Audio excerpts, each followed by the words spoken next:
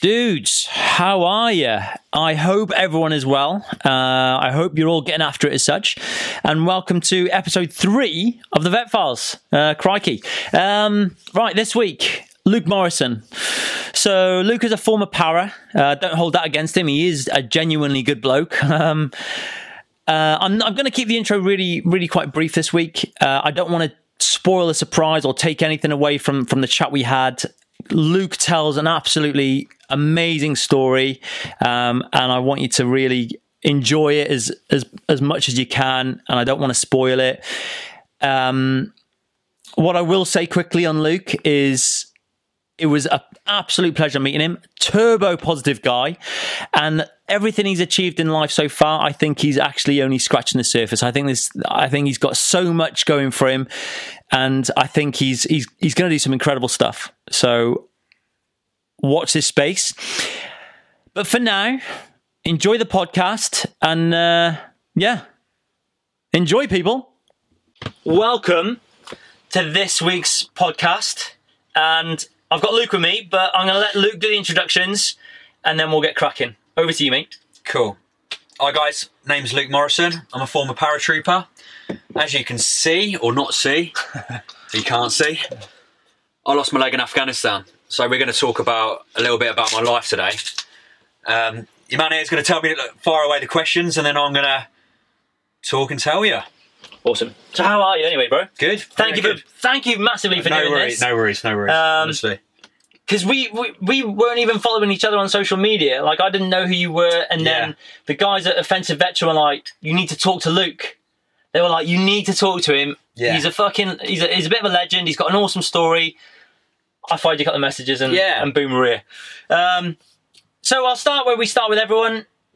What sort of kid were you, and why did you want to join the army? And then specifically, why did you want to join the Paras? Yeah, cool. So, I was an active kid, pretty much. Like, I was always cross country, into my fitness, and I always looked at, when you're a kid and you watch movies and stuff, don't you? You're like kind of watching, like, I don't know, the guys who are coming in and stuff. And I always remember seeing, like, the elite units of the military in the UK, and I remember the parachute regiment. I thought, oh god, like they look cool. They do. Like, I want to try this out. Yeah. And then obviously, like, selectively for that. But before, I remember just thinking, doing jobs and stuff, and I weren't really enjoying life. I mean, we've all been there, haven't we? But college, I did a pre-uniform, so I was kind of going down that route anyway. But I take a few steps back. I was a bit of a like getting into trouble as a kid and fighting and all the bad sort of stuff. But then I kind of like move that group, push that group aside. And as soon as I went to college, that was a kind of a stepping stone for me, if you like. Because the guy there is former military, called Tomo, and I kind of looked up to him a little bit. He wasn't in the paras as such or anything. He was in the army, but he used to tell me stories, and I thought, oh god, like that sounds really cool. Like it turned a lesson into like one of his stories in Northern Ireland or whatever. Spin a dit. Yeah, literally spinning dits, mate. So then I was just like in and out of jobs for a couple of years, and I thought, right, now's my time. I want to join the army. I'm going to go for the parachute regiment. So obviously got my fitness up, went into the careers office first. So you go from there, and then I'm literally like, they specifically were trying to get me to join different regiments. Why was that? Well, because there's a massive hate, isn't there? Like, with like the rest of the army. As soon as you mention the paras, they're like, like, because it is an elite unit, and it is hard to get into. And I suppose that kind of the guys kind of like have that kind of like proudness and of what they do. But then I suppose, there's it's a bit of a more banter, and why don't you join my regiment? Be proud. They're all proud of the regiment. Yeah, of course. Yeah.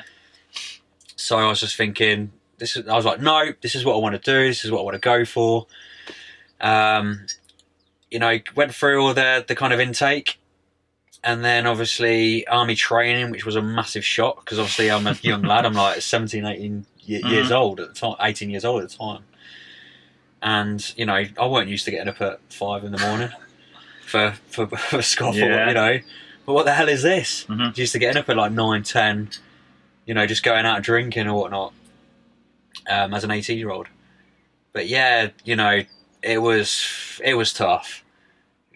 But once you get used to it, once you get used to that transition from civilian to military, you start getting into habit, and it changes you, like kind of like molds you, your character as such. Mm-hmm.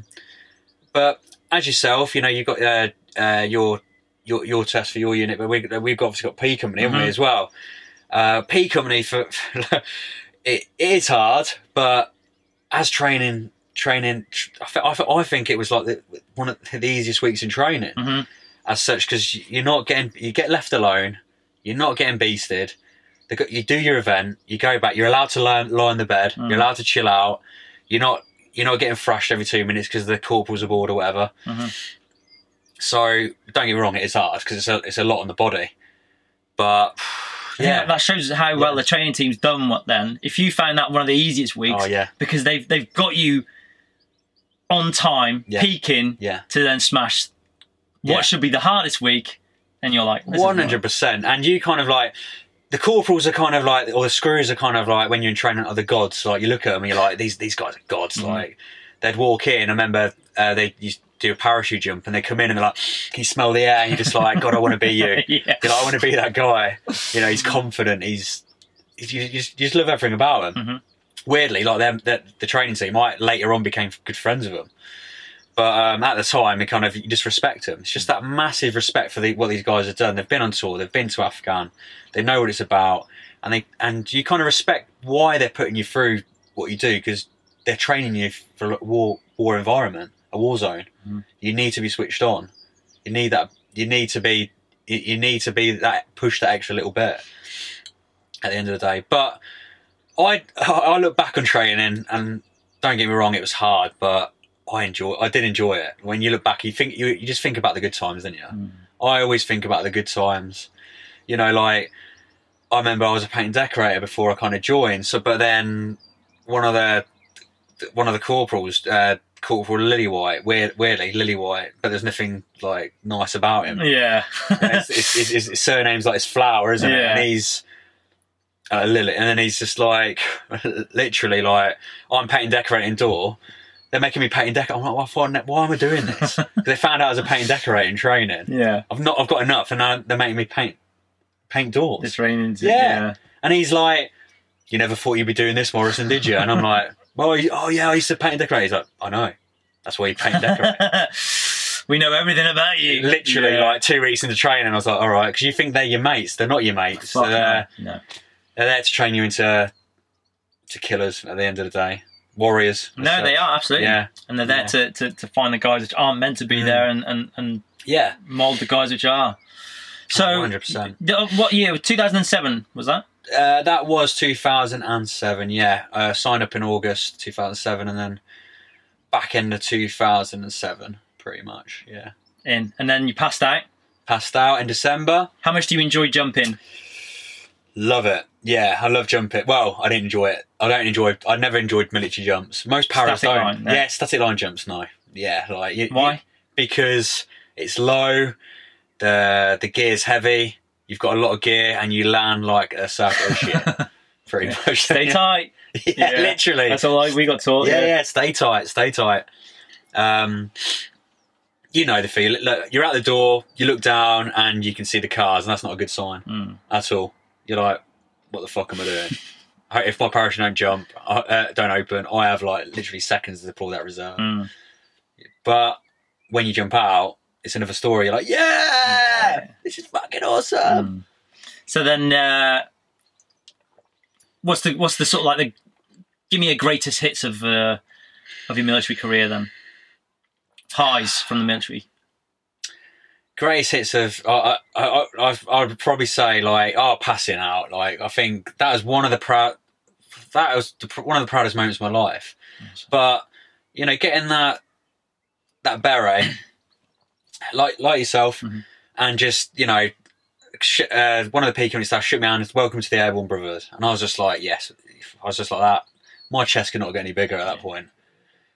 But more than that, I was just happy to make my dad proud, because my dad's, you know, he none of my family have been in any kind of. They've been in the military, but they're not done, you know, been in any elite regiments or anything like that. So for me, it was a massive achievement, and it was hard, but all that hard work was worth it at that moment. I think that was the best moment for me, definitely. Awesome. It is, yeah. I totally understand what you're saying. Yeah. Because all those months of hard work accumulates in that one day. It just, all that build up to it, isn't it? You know, you work so hard. It's like anything in life, isn't it? You work so hard for it and you get it, and then there's your reward. And you're like, do you know what? That was worth it. All that hard work was great. And generally your time in the Paras, we'll talk about your injury in a bit, but generally your time in the Paras, loved it? Loved it. You know, like, well, when you got battalion, you're kind of like the new bloke, and you're straight away. Starting at the bottom again. Starting at the bottom. And I remember looking at my mate, and I saw these, like, you know, big guys, steely-eyed dealers of death, if you like, walking around camp. And I was just like, looked at my mate, and I'm like, oh, some hard fuckers around here in there. You know, like, there's all, you know, all shapes and sizes, but. You know, but in respect, I aspired to be like that. I looked up to him in that sense. But I knew myself. I'm a fairly likable character. There's always people. Well, debatable, but yeah, fair one. Yeah. There's always people that don't like you, though, of course, in the world. And I'm just kind of like, I'll find my feet within a year. But I actually made most of my mates by going out, like, weirdly, because you kind of on exercise. Showing you can soldier, and going out on the smash with the boys. That's how you kind of, like, within a year, it was like, oh, I'm quite comfortable now. Like, then you're not the new bloke. The new bloke started rolling in, which is, thank God for that. You're not doing the shit jobs anymore and stuff like that. So, yeah.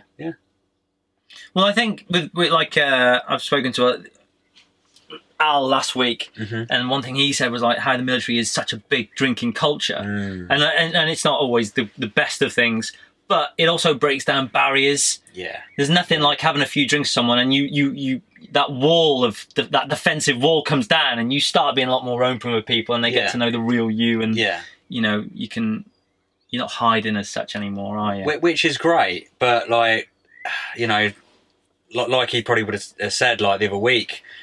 It's great, but then when you've kind of got that drinking culture, and you work hard, you play harder. As soon as you come out of the military, like, and if you're so used to drinking, you're probably going to go back to that, and then it could go down the other way, couldn't it? For a lot of people, massively, mate. Yeah. Because I know civvies like a good drink, but when you get the mill lads together, they can't drink it. I mean, I don't drink for months. Like, some points, I can still drink like a fish. It's a bit weird. It's like my body's kind of immune to it. Still smashing whiskey. All that like training, isn't it? Yeah, it's 10, like, smashing them fireball whiskies like 10 men, mate. It's brilliant. Mind sweeping around the place. Yeah, that's how you can ping the mill guy. I ain't taking any money out of me tonight. No, exactly. I'm still shiters. Okay, and then we'll talk about obviously the big sort of incident in your life, if you want to call it an incident, or, you know, chapter, a new chapter. So Afghanistan. 6 month tour. Yeah, 6 month tour. I'm kind of like, you know, young lads getting ready, anxious, excited, like all these emotions, like all like kind of wrapped up into one, really. At this point, I always remember going when we got to Afghan, and I always remember going to the patrol base, and I just remember thinking it's going to kick off straight away. So I got off with my massive, like, Bergen, like, house for, like, my whole life in there, like with my machine gun like that ready. I thought, oh, Taliban there. No, it's just the local people, mate. Yeah. Like, chill out. But you don't know. You don't get told, do you? You're just like, where am I? What's this? But yeah, like, kind of wanting it, like, you know, wanting to do it because it's like the next step. Like, you've done all this training, you've done all your pre-deployment training before you go on tour, and you just want to get it. You just want to go out there and do it.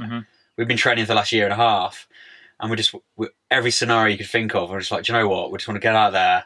I want to do my job now. This is what I want to do. This is what I've been training to do. And as you know, every soldier wants to go out to war, weirdly. And it can seem weird in a sense, but, you know, for me, I wanted to go. Yeah, that's a really interesting point. Because, and it's not because you want to go do bad things or whatnot. But like you Yeah. say, you joined the military obviously for a reason. Yeah. And then you've done all this training. Mm-hmm. Yeah. You've got to Yeah. kind of put yourself in a position then to see if you, I guess, that you can step up to the mark when Yeah. you're not using Yeah. blanks anymore, and it's real. It's if you could, like, the guys who have been to war, it's kind of like the next level of respect because they've already been to Afghan and whatnot, and you're kind of like, you're not like, you're not searching for. You just think, you're just like, oh, I just wonder if I can do it, because you don't know how you're going to react, and when you get shot at the end of the day, you don't know how you're going to react. You might just go, what the hell? Fuck this. Yeah, like what the fuck? Mm. But weirdly, like for us, I'm sure it's been different, for other people, but we kind of reacted really well, and all that training went really smooth when it did kind of happen. So Awesome. And how was how was it going out there? You were enjoying it within reason?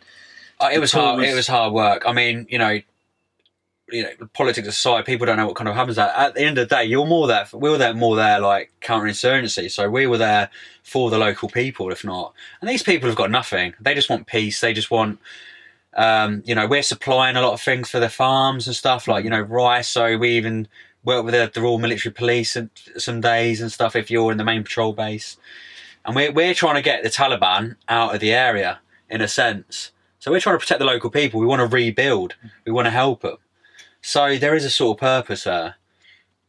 But, when you have a little kid come up to you and just, they're speaking in Pashto, but then you have the interpreter and I'm like, oh, what are they saying? They're like, oh, they just want a school. Like, it breaks your heart at the end of the day because they've got nothing.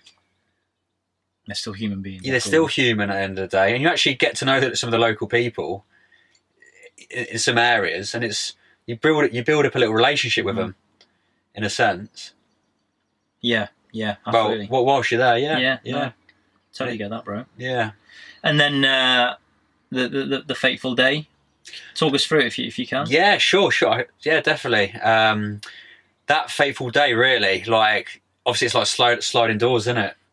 It changes your life forever. Yeah. For better or for worse. For some, for me better. But that day, yeah. So we were out. I had weirdly, like, we've had numerous contact firefights and stuff, and as you know, like, that buzz, like, I will never have a buzz like that ever again in my life. But I've enjoyed it. We've been training up for it. What a feeling! What a buzz! I've never. It's weird to say I enjoyed, because you're so close to death, but you're not, in a sense, and you survive, and you just that adrenaline that goes through you. But going to the day in hand, we were out with the engineers providing a cordon, which is security, and they were minesweeping a path. Obviously, they spray paint either side. So we got this little area. So we're kind of going in this area where there's a compound, there's a house, but we're going to minesweep it so we can kind of.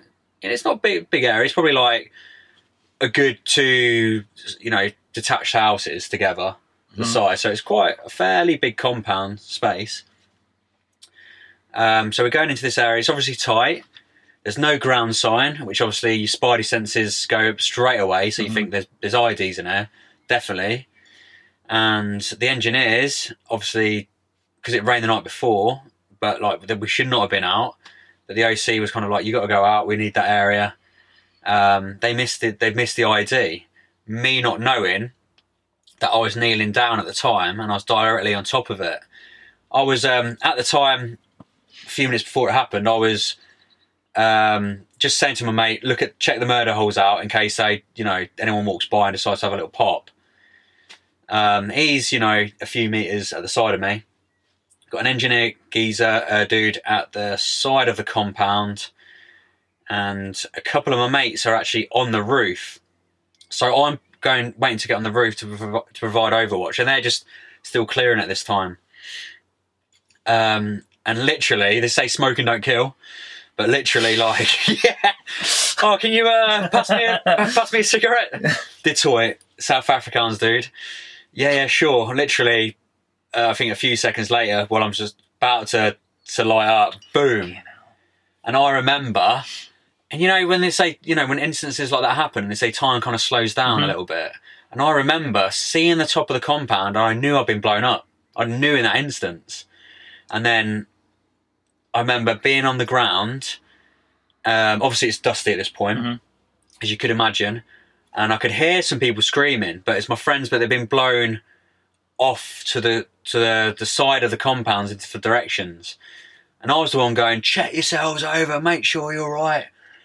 Whilst I was doing that, I was going through my drills, check for any internal bleeding and whatnot. So my glove was off, my day sacks flew off, my machine, my LMG's, God knows, my mini me's gone, God knows where it's gone. And I'm checking myself over. But initially, I lift up and have a little look down in the man department, and I remember seeing that it was all intact, and I remember thinking, fuck my legs. I don't care. I know I've been blown up, but the crown jewels are there. Yeah. I'm good to go. I'm happy, mate. I'm happy. That's all I thought at that time. Anything that plus now is a bonus. Because, you know, we only had ballistic boxes at that time. We were waiting for like the bomb-proof pants to come through, which came out the day after it got blown up. Brilliant. Thumbs up all around, right? And then, so I'm just like, I'm still shouting at this point, going, lads, check yourselves over. I've been blown up, but just make sure, you know, you're okay. Because I was more concerned about my friends. The dust kind of settles, and I peered, and I thought, right, I need to like kind of move. So I moved, but I felt a massive burning sensation, stinging on my left leg. I looked down, I had a peek, and I saw my leg was completely off. And I saw my right leg as well, got pretty battered. Like I think I had most of my leg was blown, and I was quite lucky to keep my right leg in effect. Yeah. And then I'm just like assessing the situation at the time. I'm like, right, medic. So then I shout for the medic, and the lads are like, who is it? And I'm like, Morrison, you know. So they're like, right, okay, hold on, we're gonna get someone there. We need to check for ID. Yeah, no, I'm just like, no worries, and I'm just like lying there, staying completely still. What was going through your mind now that you've seen the injuries? I was just like, literally, I put it. It's that military aspect, isn't it? I kind of put it into blocks. So I'm like, right, I've been blown up. Right, how can I'm like, stay calm, and I need help. So medic, and I'm just waiting. But I think the adrenaline was pumping at this stage. I really did not feel my leg. They kept talking to me, and I was shouting to them, keep talking to me. So it's taking my mind off it. The medic's obviously there.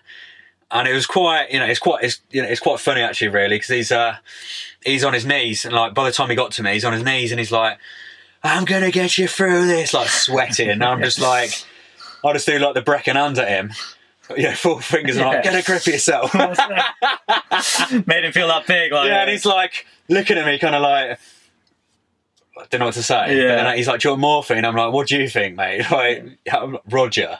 And then he gets the morphine straight in, because obviously I could feel like the pain was starting to come at this point, a little bit.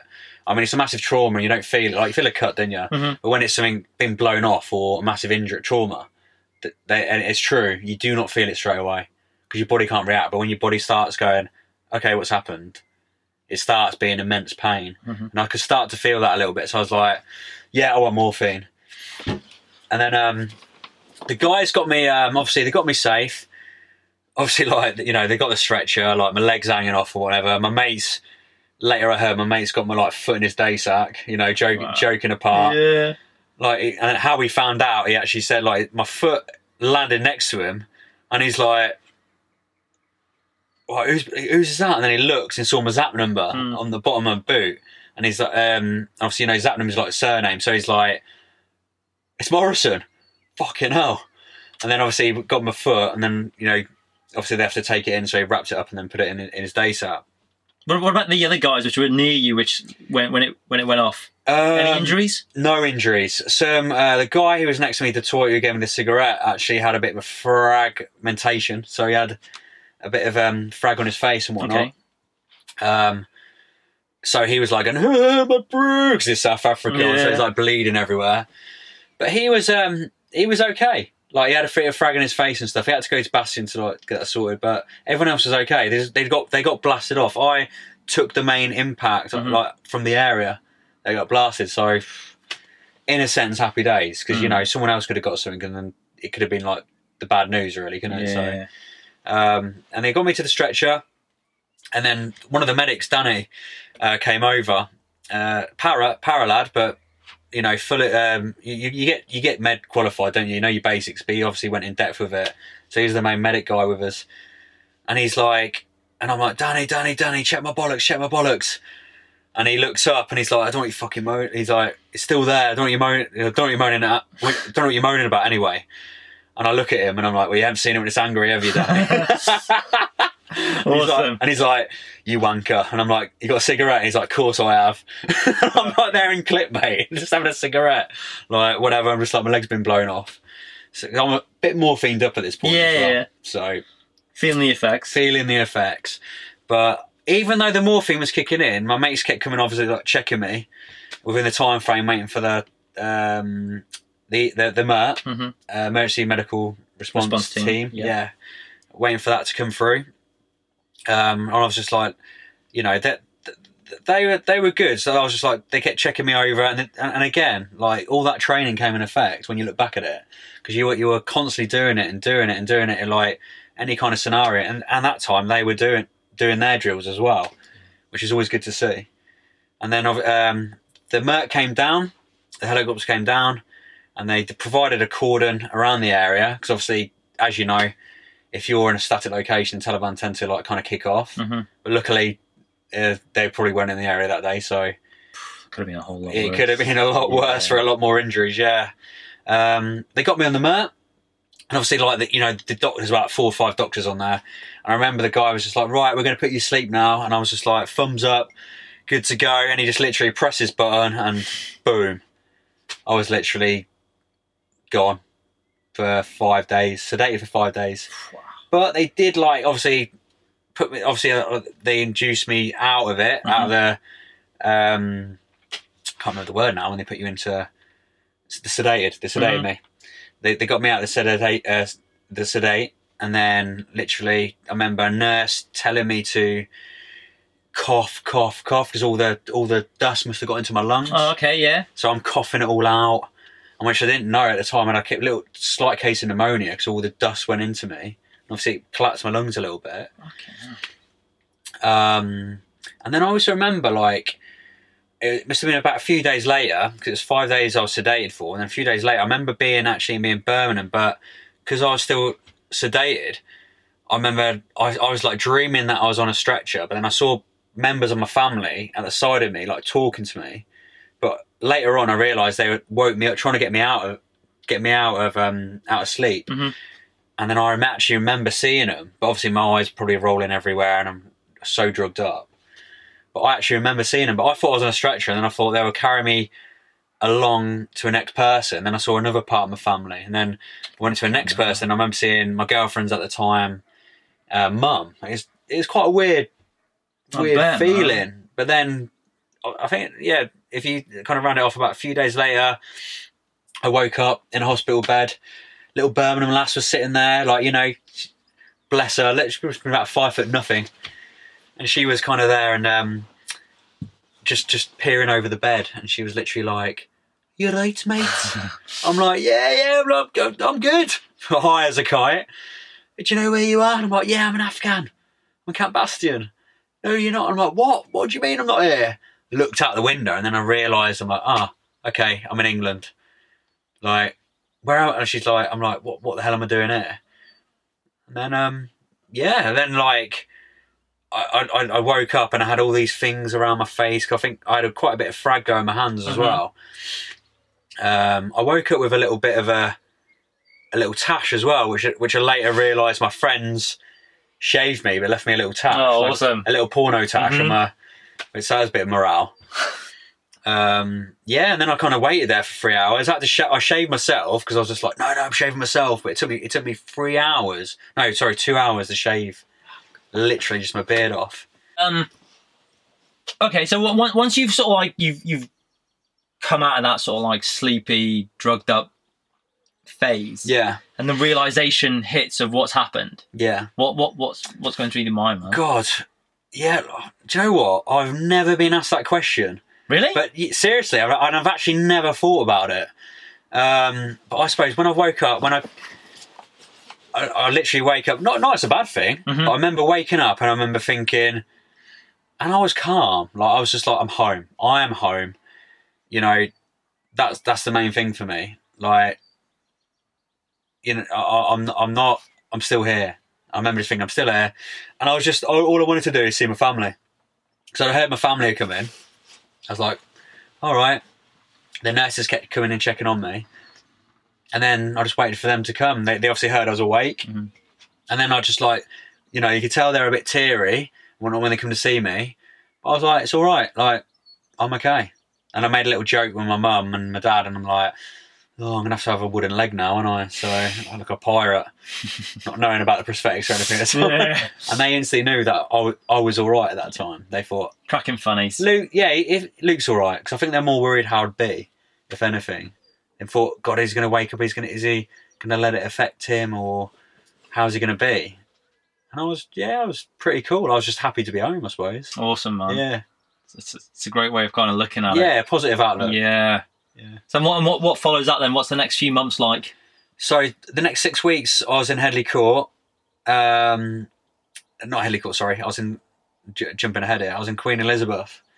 But again, so I'm in the ICU, intensive care unit at the start. And then another one of my fellow paras was there, which I didn't know at the time because he was a different company than me, but he just lost both his legs. And I remember he was sound, but I remember just like being drugged up still. I think he kind of warified a little bit. I was like, yeah, we're going to get through this. Don't you worry. And his like girlfriend kind of looked at me a little bit weird, but definitely drugs and, you know, you back home and whatnot. And then I went to like a normal ward where he was there as well. And my mate was there. One of my mates was there who literally got blown up 5 days prior to my incident. And I was just happy to see him, and he was happy to see me. Yeah. And I was like, mate, you're all right. You know, and it was quite a bit of a morale boost in a sense. But we were cracking funnies all the time, you know, like, you know, the nurses loved us. We were kind of like doing wheelchair, like as soon as we were in our wheelchairs, we were like wheelchair races, and I didn't know at the time, but we were always the favourite bay. Yeah. Like little bay that went into. And we're like, waking up in the morning, we're like, naked water, or we'll all be like there naked reading a newspaper, putting our little stumps up and stuff like that. So it was massive morale. Like, and you know, the blokes didn't care. None of us did. We had an engineer across the room from me. I had a lad called Scott, who was the opposite side of the room, but around the corner. My mate Ryan Gray was the left-hand side of me. So that was just morale for 6 weeks, if anything. But it was just operation after operation after operation. So you just get in. They're doing operations, obviously, to like skin graft on your legs, or God knows. I had 12 operations. Really? Yeah, when I was there. And then from Birmingham, it was a go home. So I was still wheelchair based at the minute, which is a massive thing because you've gone from your bed with God knows how many wires in you and whatnot, catheters, the lot. You know, so you've gone from like a mega independent, proud, you know, warrior, if you like, into somebody who can't do anything for themselves. I mean, you had to have bed baths a lot. And then obviously you build yourself up. And then before you know it, you're in a wheelchair. Before you know it, you're kind of showering yourself. And then, so it's a stepping stage at this point. And then went home after 6 weeks. And then I was home for 3 weeks. And then I had my first admission at Headley Court. Still wheelchair at the minute. So they got me down there. They got a driver for us, went down there, not knowing what to expect. But I was actually amazed. I remember going there and seeing, obviously, you got all these different, you know, wounded veterans, limbs, you know, gunshot wounds, all types of different injuries. Some worse than others, but there's always somebody worse than somebody else. And I was amazed by it. It was like, for me, it was like RoboCop City. And I remember a guy he was a above the knee amputee. And I said to him, I was like, it's a Gurkha dude. I was like, mate, am I going to get a leg like that? And he looks at me and he's like, no, because you're below the knee. And I was like, something inside me was a little bit gutted because I was like, fucking, that looks cool as fuck. Damn it. I was like, damn. I was like, oh, fair one. Never mind. But it made me laugh as well because I remember one of my mates got injured and he's a triple amputee. Remember the dude before this podcast I told you about, triple amp, a South African dude. And I obviously heard he's got injured, and it was like, he's been injured for about 2 years now, so he's walking and stuff. And he had he's got, I mentioned he got a dry sense of humour. So I rock up in my wheelchair at a kind of like a, assembly as such in the morning. Or parade, if you like. So it's kind of like a little parade. We're not at school anymore. Assembly, yeah. What's that about? And then he walks to me, and I'm like, oh, King, mate, I'm so happy to see you. How you doing? He looks me up and down and goes, Buckshee, then walks off. And I was like, oh, good to see you too. But he did message me when I was in hospital, like, how's your Buckshee injury? Yeah. Banter straight away. Do you know what I mean? No sympathy. That's what you need as well. Yeah, it's exactly what you need. You don't want people being, you're right. Tippy-toeing around you. Which, unfortunately, I did get when I went home, like... What, from your family? Not or more so your friends? More people... Because obviously, I'm from a small town, so I'm big news at this time. Like, Afghans going on, blokes getting injured, people are, getting killed in action as well, and I'm a local lad who's been injured in Afghanistan, so it's big news. So I'm kind of like, I've been like 6 weeks running in the local paper or whatnot, but obviously everyone knows who I am. I don't know, I'm walking, and then people are coming up to me like, they just look sad, and obviously me being me, I'm like, don't, and they're like, what, and I'm like, don't feel sad for me. Why are you sad? Yeah. Don't feel bad for me. And they just don't get it. I'd rather go and, like, when I was in hospital, my military mates would come and see me and they'd give me like a pair of socks or something, and I'm like, legends. That's the sort of crap you need. Weirdly, straight away, that military humour, exactly what you want. Don't get me wrong, like, my mates who knew me, who were close civilian mates, were great. They were you're all right, lad, they were fine. They knew I was okay. It was more generally people, I suppose, who just feel bad for you straight away because they think, oh, he's lost a leg. Oh my God, it's so terrible. You probably don't know how to act around you as well, because it's not very often you come across someone who has suffered an injury like that. And what you don't want to say the wrong thing. You don't want to upset them. You don't want to offend them. Yeah. So they're kind of like, what's the default setting for talking to you? 100%. So I'd make it like, I'd go straight in. I'd be like, don't feel bad for me, and I'll make sure I let them know I'm all right. So they wouldn't feel bad. And for me, like for me, I was just like, I've got to let them know that I'm all right. So I straight away let them know that I was all right, because I respected that, because people were being a bit cautious how they're kind of tiptoeing. So I weren't going, oh, don't feel sorry, shouting or anything. I was just like, no, like, I'll just let you know I'm good. I'll tell them straight away. Awesome. Before they could talk to me about it. They went, and if they wanted to know what happened to me, and I think for me, that's how because I was very open about how it happened, how my injury happened and stuff like that. I think it was quite good. If you bottled it up, I think it might have affected me. So I think because I was so open with it, and I let people know if they wanted to know how my injury happened, I'd be like, yeah, like, pull up a chair, mate. Like, let's talk about it. Yeah. If they were genuinely interested, obviously. So yeah, it's cool, man.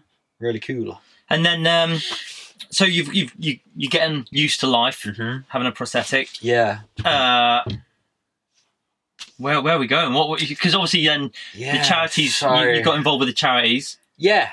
So like I'm kind of like, it's like when I first got my prosthetic leg, like, so I had quite a bit of injury to my right leg, so I was taking a little bit longer than, say, a guy who just lost his leg below the knee, which it weren't a problem, because I was like smashing the fitness anyway every day, and I was like doing what I could do, and I was always progressing step by step.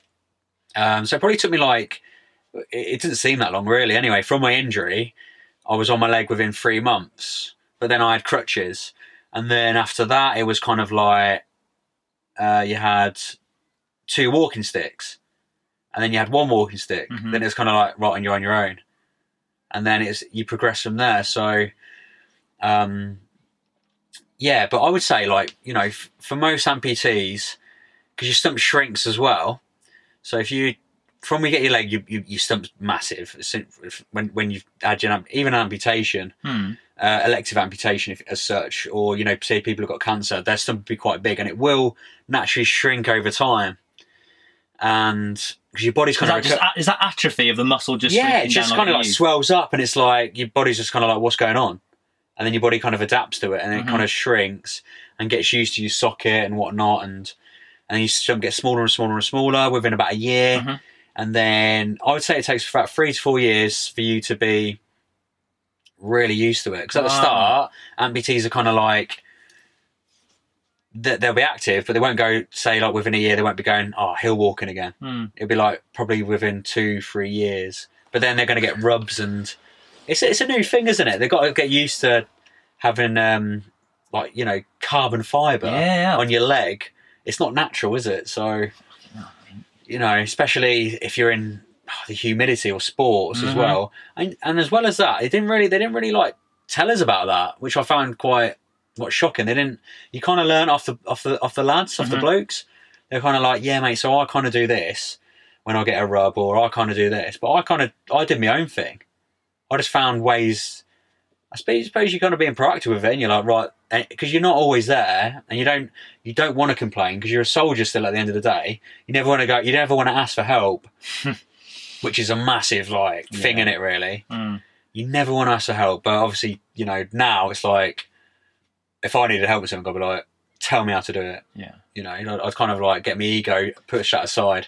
As you get older, ego gets lower, 100%. Smaller, hopefully. Yeah, 100%. And then, you know, criticism as well, you take it, didn't you? Constructive criticism, I'll take it all day long. If someone knows what they're doing, I'll take it. Before, I'll be like, yeah, shut up, mate. Whatever, I know better. Like, you just think you're cool as fuck, don't you? Yeah, man. You've nailed it there, dude. Absolutely. Especially when you've got that title of, I'm a paratrooper, I'm a bootneck. Yeah, 100%. Don't you know what I've been through or whatever, and you've got like a chip on your shoulder. But anyway. You think you're bulletproof, don't you? Yeah, absolutely. Chest out, you think nothing can touch you. That's the thing. But you soon grow up out of that, and you realise, but the best thing to do, I did, is like, when I grew up a little bit, I just like take all the positives out of that and then just put into whatever you're doing. And you just progress and just become a better person for it, or progress yourself and level yourself up, if you like. Yeah. Be the best person you can be. Love it. Where was I with what we're doing? So the charities, you obviously you get involved into certain charities. Yeah, so like I got involved with a charity called Blesma, which is known as British Limbless Ex-Servicemen's Association, which is like an amputees. That charity is amazing. They've been around since like World War II, like with the history of it. So, you know, the guys in World War II, there's a lot of amputees, Northern Ireland and whatnot. They've been involved since then. I never heard about it. No, I've never heard of them until today. Yeah, so some guy just kind of rocks up and he's like an amputee, and he's like, you know, you need to be part of this charity because they'll do everything for it. They're great. They are great. Every amputee you'll ever meet will be part of that. They'll make sure of it. But the good thing is as well, what they did recently, in the last 5-10 years, it's not just amputees that have been with them as well. They've kind of they've been with they go with wheelchair users as well. So it's loss of limb or loss of leg use, which is quite good. Yeah, because there was a massive fight about that. Was there? Yeah, which is stupid, really, isn't it? If you lost you're limbless, but you got your limbs but you can't walk, you're not part of Blesma. It's unfair because the charity's a major. That's putting people into boxes again. And it's like, hang on, guys. But we're getting better. I think as time goes by. But I went on a trip with them. First trip, I remember, I think it was like 2014, I believe. They're like, you know, I kind of got up with that charity and I thought, I've been meaning to do it for a few years. I kind of transitioned myself and I'm like, right, you know, this charity is doing trips for amputees. I should get amongst this. So I'm like, right, what have they got to, like, you know, what they've got to offer? What? Skydiving? Yes. I want a bit of that. So, you know, I put it down in the post. Within weeks, I got a call off the guy who runs the course, and he's like, would you be willing to come down and go in the wind tunnel when you see if you're suitable? Yes, I do, mate. No, you don't have to ask me twice. Yeah. So I was straight down there, wind tunnel. Yeah, you're good.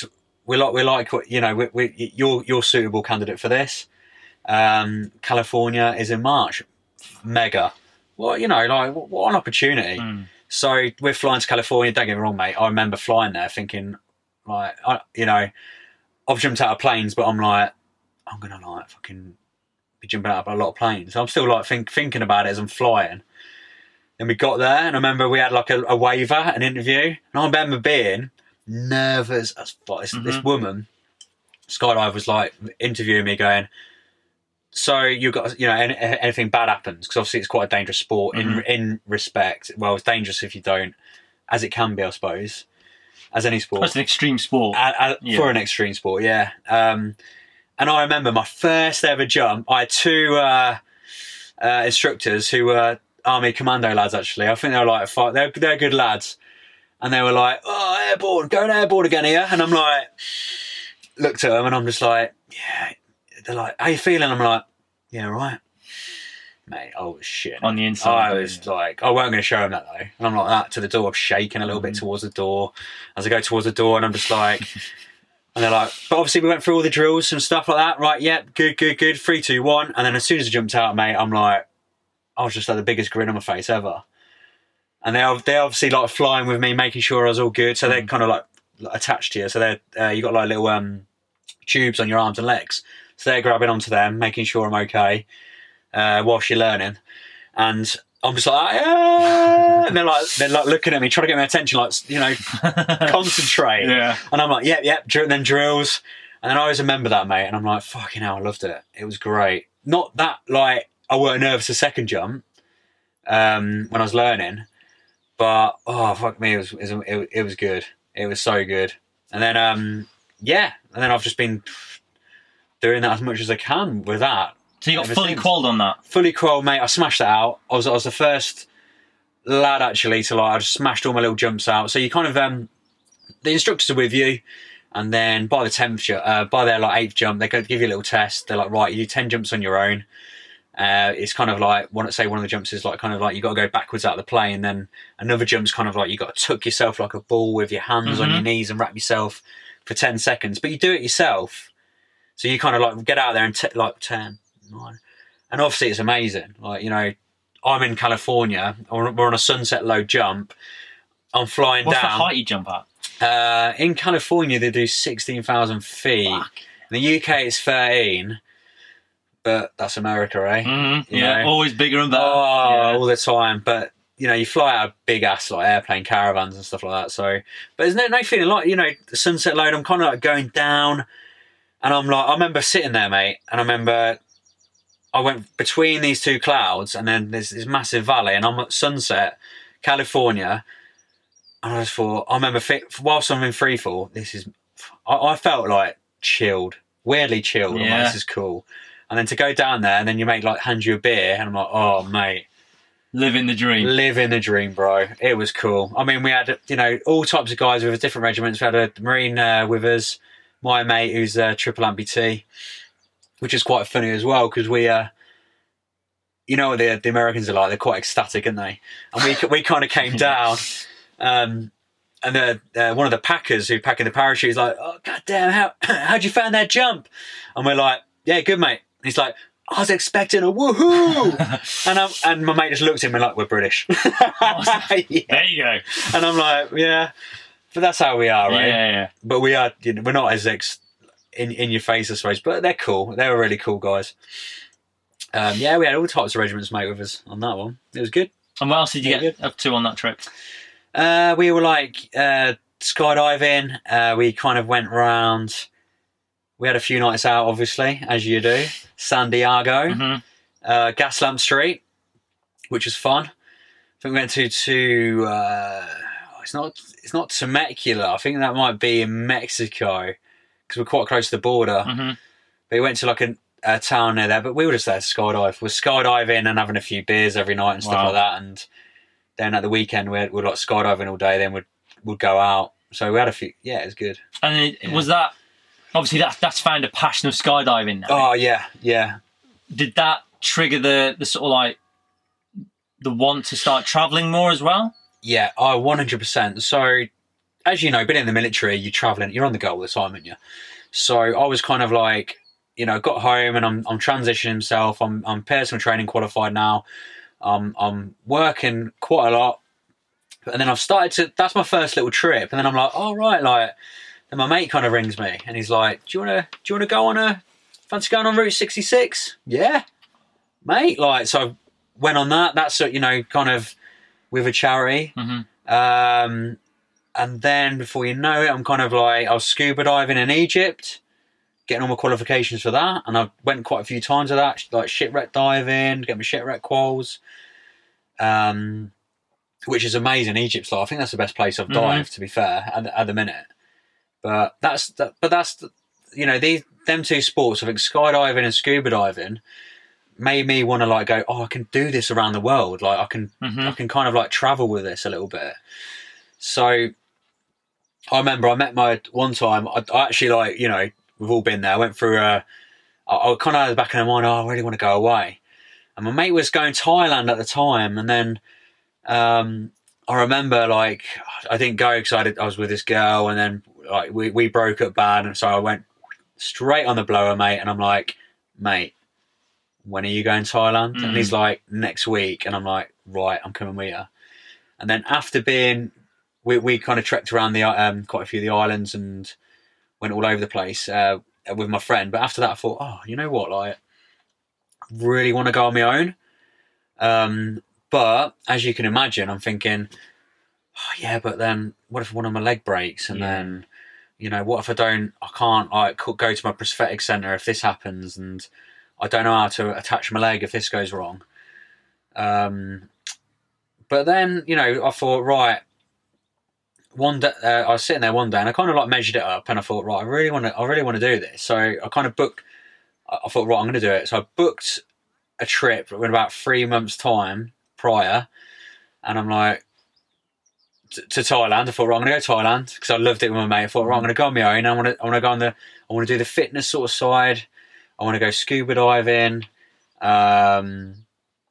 There weren't any skydiving, so I was like, okay, that's off the list. But I just really want to check it out and get like and go get amongst the culture as well and see what it's all about. Because I was just kind of partying with my mate last time, so I was just like, right, I need to do it by myself. Because as you know, when you're with your mate, or you just like look at each other and you're like, shall we? Yeah. And it's just like, you have one drink. You literally just look at each other, don't you? And just like, we're going out again. Yeah, let's do it. So. Yeah, so I packed my legs and I set myself up for every kind of scenario. Packed your legs. Yeah, literally. And that's what weighed the most in my suitcase as well. Literally, that came up to 12 kilograms.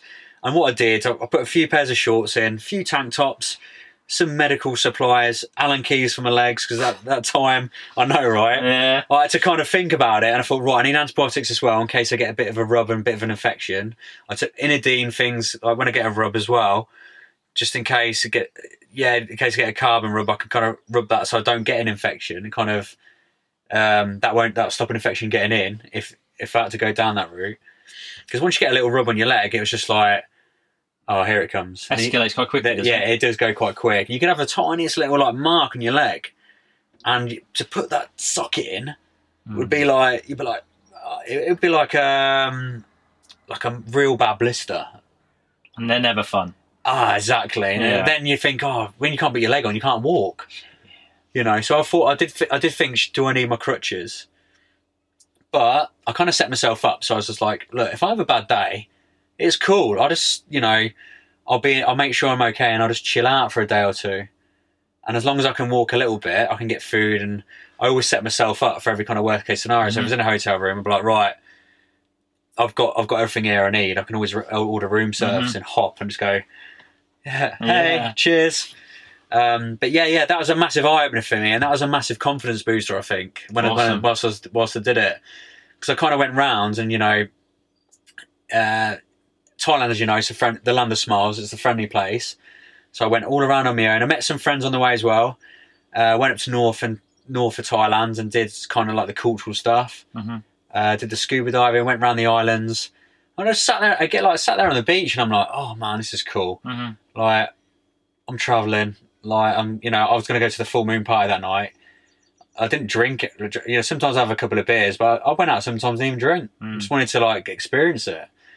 And I sat there and I'm like, just looking over to another island, and I thought, oh, I just felt chilled, man. It was amazing. Awesome. It's so cool. But after that trip, I got the bug, as you could imagine. I was just like, man. And after that, I was just kind of like, right, you know, I'd be here 1 minute, and then it was literally like 1 month I'll be here, and then next month I'm like, people are like, oh mate, can you are you about tomorrow? Nah mate, I'm at the airport. Where you going? Memphis. What? Oh. Yeah, I'm going Memphis, mate. You know, and because I used to love Elvis as a kid, so I was just like, So you've got to go. I've got to go and see. I've got to go Graceland. So I did. That was an awesome trip. I kind of rocked up, and then I realised I didn't have a car. And I'm like, right, I need a car. So I went over to the reception, and there's a woman there, and she's like, oh, you need to do it online. So I went outside, got Wi-Fi, quickly did it online, and then got. She's like, okay, you got a car, bog standard car, mate. Went up to the escalator, and then literally there's a dude there, and he was literally like, hey man, he's like, fuck that car. Do you want to upgrade to an SUV? And I'm like, yeah, Obviously. yeah. Like, is the Pope Catholic? And he's like, actually, man, I've got a better thing for you. He's like, no. He's like, you don't have to pay any more. He goes, what about that Dodge Charger? And I'm like, man. I'm like, yeah. Sign me up, yeah. I'm like, so I went in this Dodge Charger, mate, and then the woman who come reception come up the escalator, and then she's like, you gave him the Dodge Charger? Look at his face. And I'm like, smiling at her, like, see you later. Fucking brilliant. Yeah. Hang on, no, sorry, mate. I was like, see you later. Yeah. And he's like that, like, yeah, like waving. You Awesome. know, the Americans are cool, aren't they? Yeah. You know, people. They get a lot of hate, but oh man, they're cool. pretty cool people. It Yeah. doesn't matter where you go in the world, man. They're like, you get people. Everyone thinks the same. I think, like when you go around the world, everyone thinks the same. Like I've met people who are Thai, and I'm thinking, you're quite like my mate in ways, but people just think, oh, they stereotype people. I think, don't they? 100%. Everyone is the same. We are all human beings. No matter where you like, how you got brought up and stuff. Like we've all got the same wants, the same needs, exactly, same fears. Exactly. Yeah. No matter how you like, you know, you could be. There's people, you know, when I've been around the world, there's people in poverty, and I meet them, and I'm like, God, you think about. I don't know. There's not more to say, is there? They're the same. Yeah. Everyone's the same, bro. So you love travelling. Yeah. You love skydiving. Yeah. What are you doing now? What have you got planned?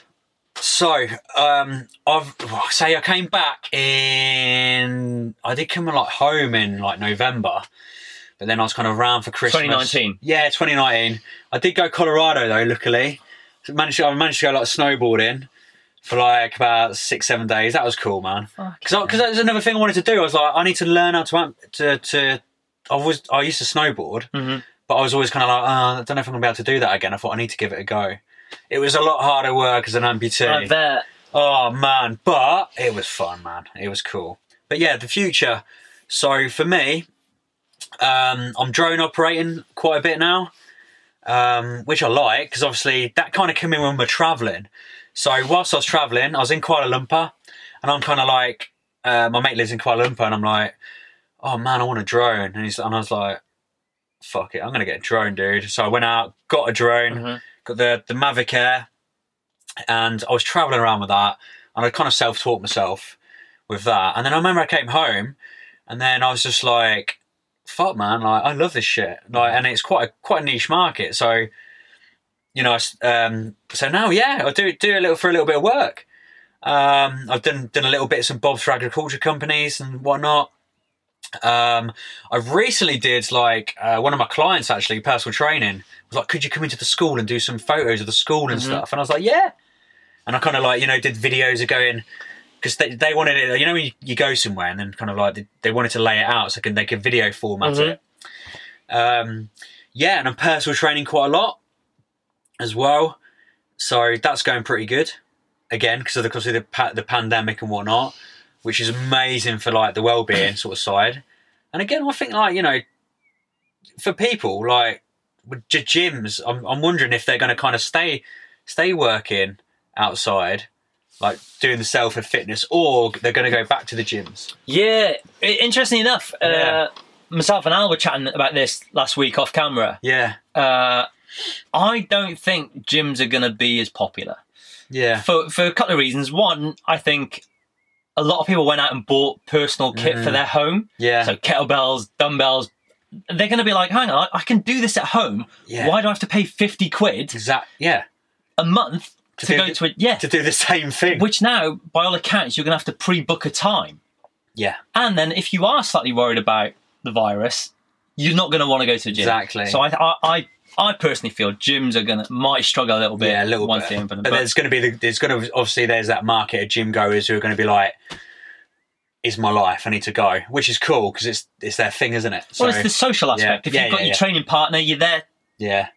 Talking. For me, I find it better being outside. I love the fresh air and stuff, and when I'm cooped up in like four walls all day, when I've been training people, oh man. They're buzzing because they want to get trained. Don't get me wrong, I'm still motivating them and it's fine. But I have to self-motivate myself to motivate them because I'm just like, I've been in the four walls for 5 hours, man. Yeah. But yeah, mate, yeah, so that's going quite well, awesome. the PT. And I've just started before the pandemic, damn the pandemic, like doing the skydive, like I wanted to get in the skydive cameraman stuff because I got to that level. Oh, But dude, it was sick. So I was like rocking up and I'm going to get back in. I'm going to be like, so I kind of have to go now, like, let me film your tandem so I can get that like, kind of signed off and then I can get paid for it. Like, that's cool as shit. That's cool, man. It's just cool, just jumping out at people. And then I recently signed my granddad up for a skydive for his birthday and Christmas. And I'm like, oh, I'm going to film you. Definitely I've got to do it. You know, he is like, he must be 75, 76, heading on, you know, late 70s. And I feel for him because he wants to do stuff, but he's never done it. So I can see it in him a little bit. So I'm just like, you're going to do a skydive. You know, it's a life experience, isn't it? Because he gets a bit jealous of me, probably like traveling around the world. But back in his day, weren't as accessible, was it? No, really? of course, yeah. But eventually, mate, as I spoke to you before, I think like I know there is no amputee skydive instructor, so I think that's a pretty cool aim to be the very first. That'd be cool, man. Brilliant. You know, not for bragging rights, just for like, I just think it'd be a good aim because I think you've got to have aims in life, haven't you? Whatever it's going to be, whatever you've got to do, let it be, traveling around the world. To go here, I want to see stuff. But with that, I could with my scuba diving, my skydiving, even my PT, I suppose, that would access me to kind of travel. If I wanted to work somewhere, I probably could. And just, because I've got a good relationship with my local drop zone now as well. So it'd be quite good to earn off it as well for a bit of extra income. And the aspect as well that I'm an amputee. So, people who are like, oh, I couldn't do that. I've maybe they had a motorbike crash or something and... and I might be able to bring something to the table, maybe. I think absolutely. You never know. Mate, I think absolutely. I know, obviously, like you said, it's not for your ego that you want to be the first. Yeah, yeah. Obviously, that's a great accomplishment. Yeah. But more so than that, you're showing people, look, if I can do it, you can do it. Yeah. Get your ass over here, or whatever you want to achieve in life. Yeah. And like you said, with the travelling, you were like, what if this goes wrong? What if this goes wrong? Yeah. You can't let that stop you from going out there. Otherwise, live like that. You're never going to know. No. And you're going to get to 70, but like we were saying before, you're going to get to 70, 80 and be like, man, I missed it. Oh, yeah. You've got to get yourself out of that comfort zone. You've got to go, I cannot, I like being out of my comfort zone. Don't get me wrong. There are times where I'm like, okay, this is a bit dodgy. But then I'm like, just don't get me wrong. Just if you are travelling to places, you want to go there, just know if it don't feel right, get out. But you're going to be 9 times out of 10, you will be safe. Just don't put yourself in a bad situation. But just think, pre-plan it. But you just got to do it. Because then you got to look back and think, oh, I met some cool people. For one of the instances of travelling, I mentioned, I think it's cool, man. I made friends with there's Filipinos, and they had some cool ass tattoos on them. And I'm like, where'd you get that tattoo from? And one of the Filipino girls are like, oh, I got it from Wangud. And I'm like, man, like, I really wanted to, I was like, I remember thinking, I want to go and see this woman. This woman's like a tribal, I mean, even their dialect language, the local, the Filipinos didn't even know. So this village has got its own language. You know, probably like, they're probably like 200 strong up in the mountains. And I'm like, I've got to see this woman. So like, you know, it's like a 12-hour, it was 13-hour like bus ride to a, and then I met like, you know, this Crocodile Dundee like kind of tour guide. But luckily the Filipinos that I met knew the tour guide, but he knew the woman, he knew the family. So I was like, bonus, that's a sign, I've got to go do it. He was so cool. So I met him, we went in like a taxi, about 2.5 hours. We then got off the taxi, then got onto a motorbike, and then went on a motorbike for like an hour, then got off the motorbike. Then we went to about an hour and a half, 2 hours hike up in the mountains. This guy, like, it made me laugh because he's a local. We're going up a hill and he had to keep stopping. Like, he was hanging out. I'm like, we keep going, mate, you know. I'm former para. I'm like, yeah, fierce hill. Even if I'm hanging, I'm not going to let you know I'm hanging. I was just like, it wasn't even that, mate. I was sweating like a tram on shits, but it was. I was loving it though, because I'm like, oh, hill, yeah. You know, like I was just buzzing the fact I'm going to see this woman. And then I met her, and she is like, she's 102, so she's a trite, like, you know. So people coming from far and wide to see her, and she doesn't tattoo many people, but you know, he kind of spoke to her, and she looked at me, and she's really selective who she tattoos. Because her great granddaughter or granddaughter does her tattoos for her. She just kind of does her sign, her insignia, which is 3 dots. She's like, no, I'm going to tattoo him. She spent like an hour on me. Wow. And I was just like, I just sit there smiling, mate, getting a bamboo tattoo. Yeah. Oh, but you know what? I've done numerous things like that I've done. I love it.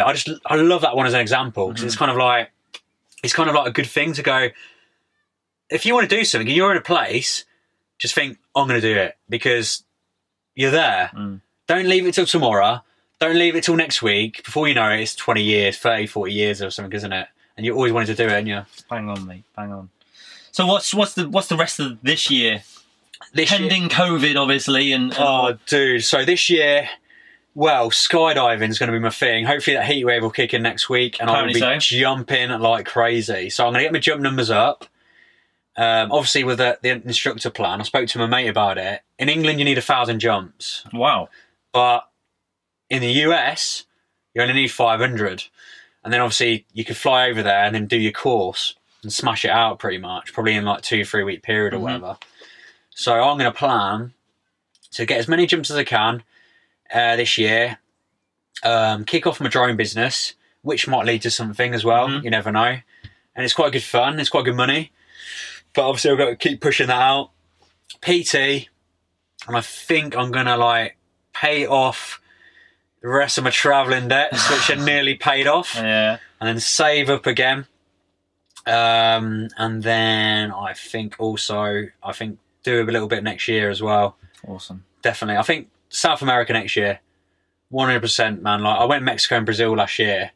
But best places I've been. Brazil was amazing. I spent a month on like the guy who I spent a month with, a former rifleman, triple amputee, and he's sailing around the world. Wow. He is a cool guy, mate. Like, it's a shame he's not good with the media stuff because he's doing some cool stuff, but he's just living. Some people aren't, man. He's not, but he's just living. He's just living his life. He's living his best life. But I spent a month with him sailing around Brazil. Oh, that was sick. That was cool. But you know what I like? What you just said there? Living your best life, man. Yeah. There's no excuses. There's none. There's none, is there? No. Because, I don't know, if you want to do something, just do it. Get up, pack your bags and go. You can do it. It's just, you know, like we said earlier about the excuses. People just build these excuses up. Oh, yeah, oh. And then, you know, I always wanted to. And then you're always going to think, what if? You need to just book that flight or whatever it may be, just do it. Yeah, well, that what if thing's a big one for me because people generally tend to go, what if this goes wrong? What if this doesn't work? What if? What happens if it goes well? What happens if you love it? What happens if... But anyway. Yeah, we know it's a massive topic, isn't it? Yeah, we can talk about all day. Dude, I've absolutely loved Love chatting to you and hearing your dates, man. Thanks, dude. It's been a pleasure. Thank you so much for coming on. Oh, more than welcome. We'll have to do like a number 2 so you can carry on your dits and that. Like after South America. Oh, dude, it's not the end, is it? It's the beginning, if anything. Like, it's just like a chapter. Like, when you say about your love story, it's like, yeah, what's going to happen next? What else am I going to do? Mm-hmm. I've done that. I'll probably, like yourself, mate, probably done, you could write a book, couldn't you? Mm. Like all the stories that I've done and things that I've done. I've done a lifetime of things, and I'm 32. So it's like... Not even halfway. Mate, yeah, it's not even halfway through the story, man. It's just the beginning, I think. But, mate, it's been a pleasure, mate, honestly. I've loved it. Cheers, man. Awesome. And that is it. Thank you very much. Laters, people. Peace. And that, ladies and gentlemen, is Luke Morrison. How awesome was that? What an inspirational guy. And he's got quite a story, eh? I just want to say thank you again to Luke for taking the time to sit down and chat with me. If you were listening to that podcast and you were thinking, I'd quite like to see like the short video we did on Luke on YouTube, head over to my YouTube channel at The Nomadic Veteran, and it's in a playlist called Vet Files. If you can't find it, then fire me a message on the gram. Again, same handle at The Nomadic Veteran, and I will steer you in the right direction. But that is it for this week. I guess I'll see you all next week. Laters.